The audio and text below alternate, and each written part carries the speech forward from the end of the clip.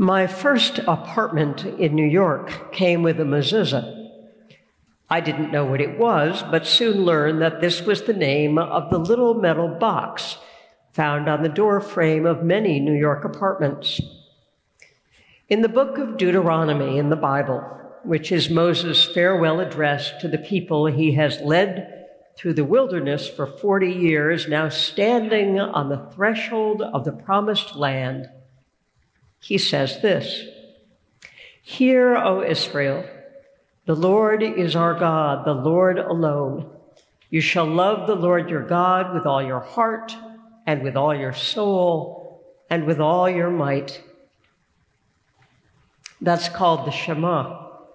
And Moses goes on to tell the people, knowing that they will face many temptations to worship things besides the one God, that they should carry these words in their heart, recite them to their children, talk about them when at home and when they're traveling, when they go to bed and when they get up.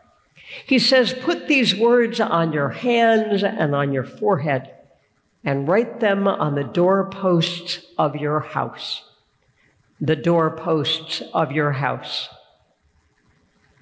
Hence, the mezuzah, that little metal box, maybe 2.5 inches long and less than half an inch wide, which contains a scroll that has the Shema written on it.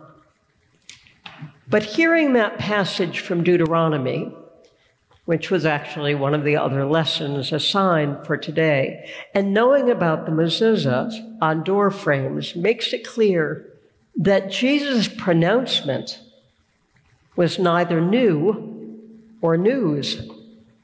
It was the recitation of the first commandment, which every Jew knew and knows still. Was it that addition of the words about loving your neighbor as yourself that suddenly silenced all those who questioned him? I think not. After all, the scribe who questioned Jesus recites back those very same commandments as essential, and Jesus commends him for it. Moses offered ways to try and get the commandment embedded into every day and every hour. The Levitical laws took another approach, hoping to achieve a similar result. There are over 600 of those laws, and they seek to cover every possible circumstance, every conceivable situation, in the hopes that maybe, just maybe, if you follow them all, you will manage to love your God and your neighbor with your whole heart. I believe, since Jesus' words were not new or news, that his questioners fell silent for 2 reasons. The first was that, as usual, and a little unnervingly, he went to the heart of the issue, the heart of both commandments, and clearly, according to Jesus, at the center of any notion of God, any prescription for our behavior is love. The Jews then, and all of us now, tend to make our relationship with God about a variety of things: obedience, doing good, following the rules, charity, maybe avoiding God's anticipated anger at us. Well, you want a relationship with God, Jesus asks? Love God. Love God. Full stop. When we do that, we might begin to understand that God loves us. Full stop.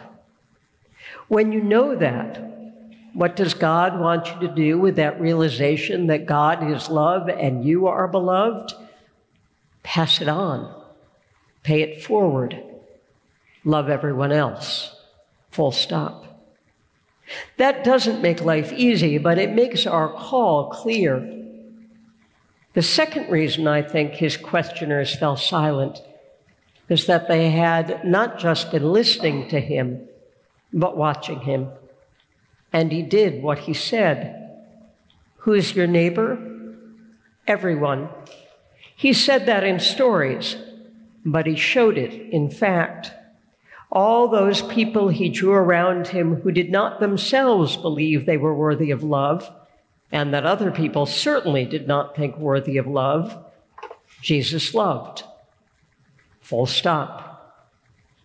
We try and parse who we love, and we tend to start with who we like.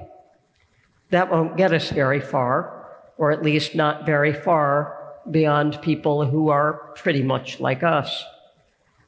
Jesus loved people with their foibles, with their sins, with their bad choices, and their complicated histories.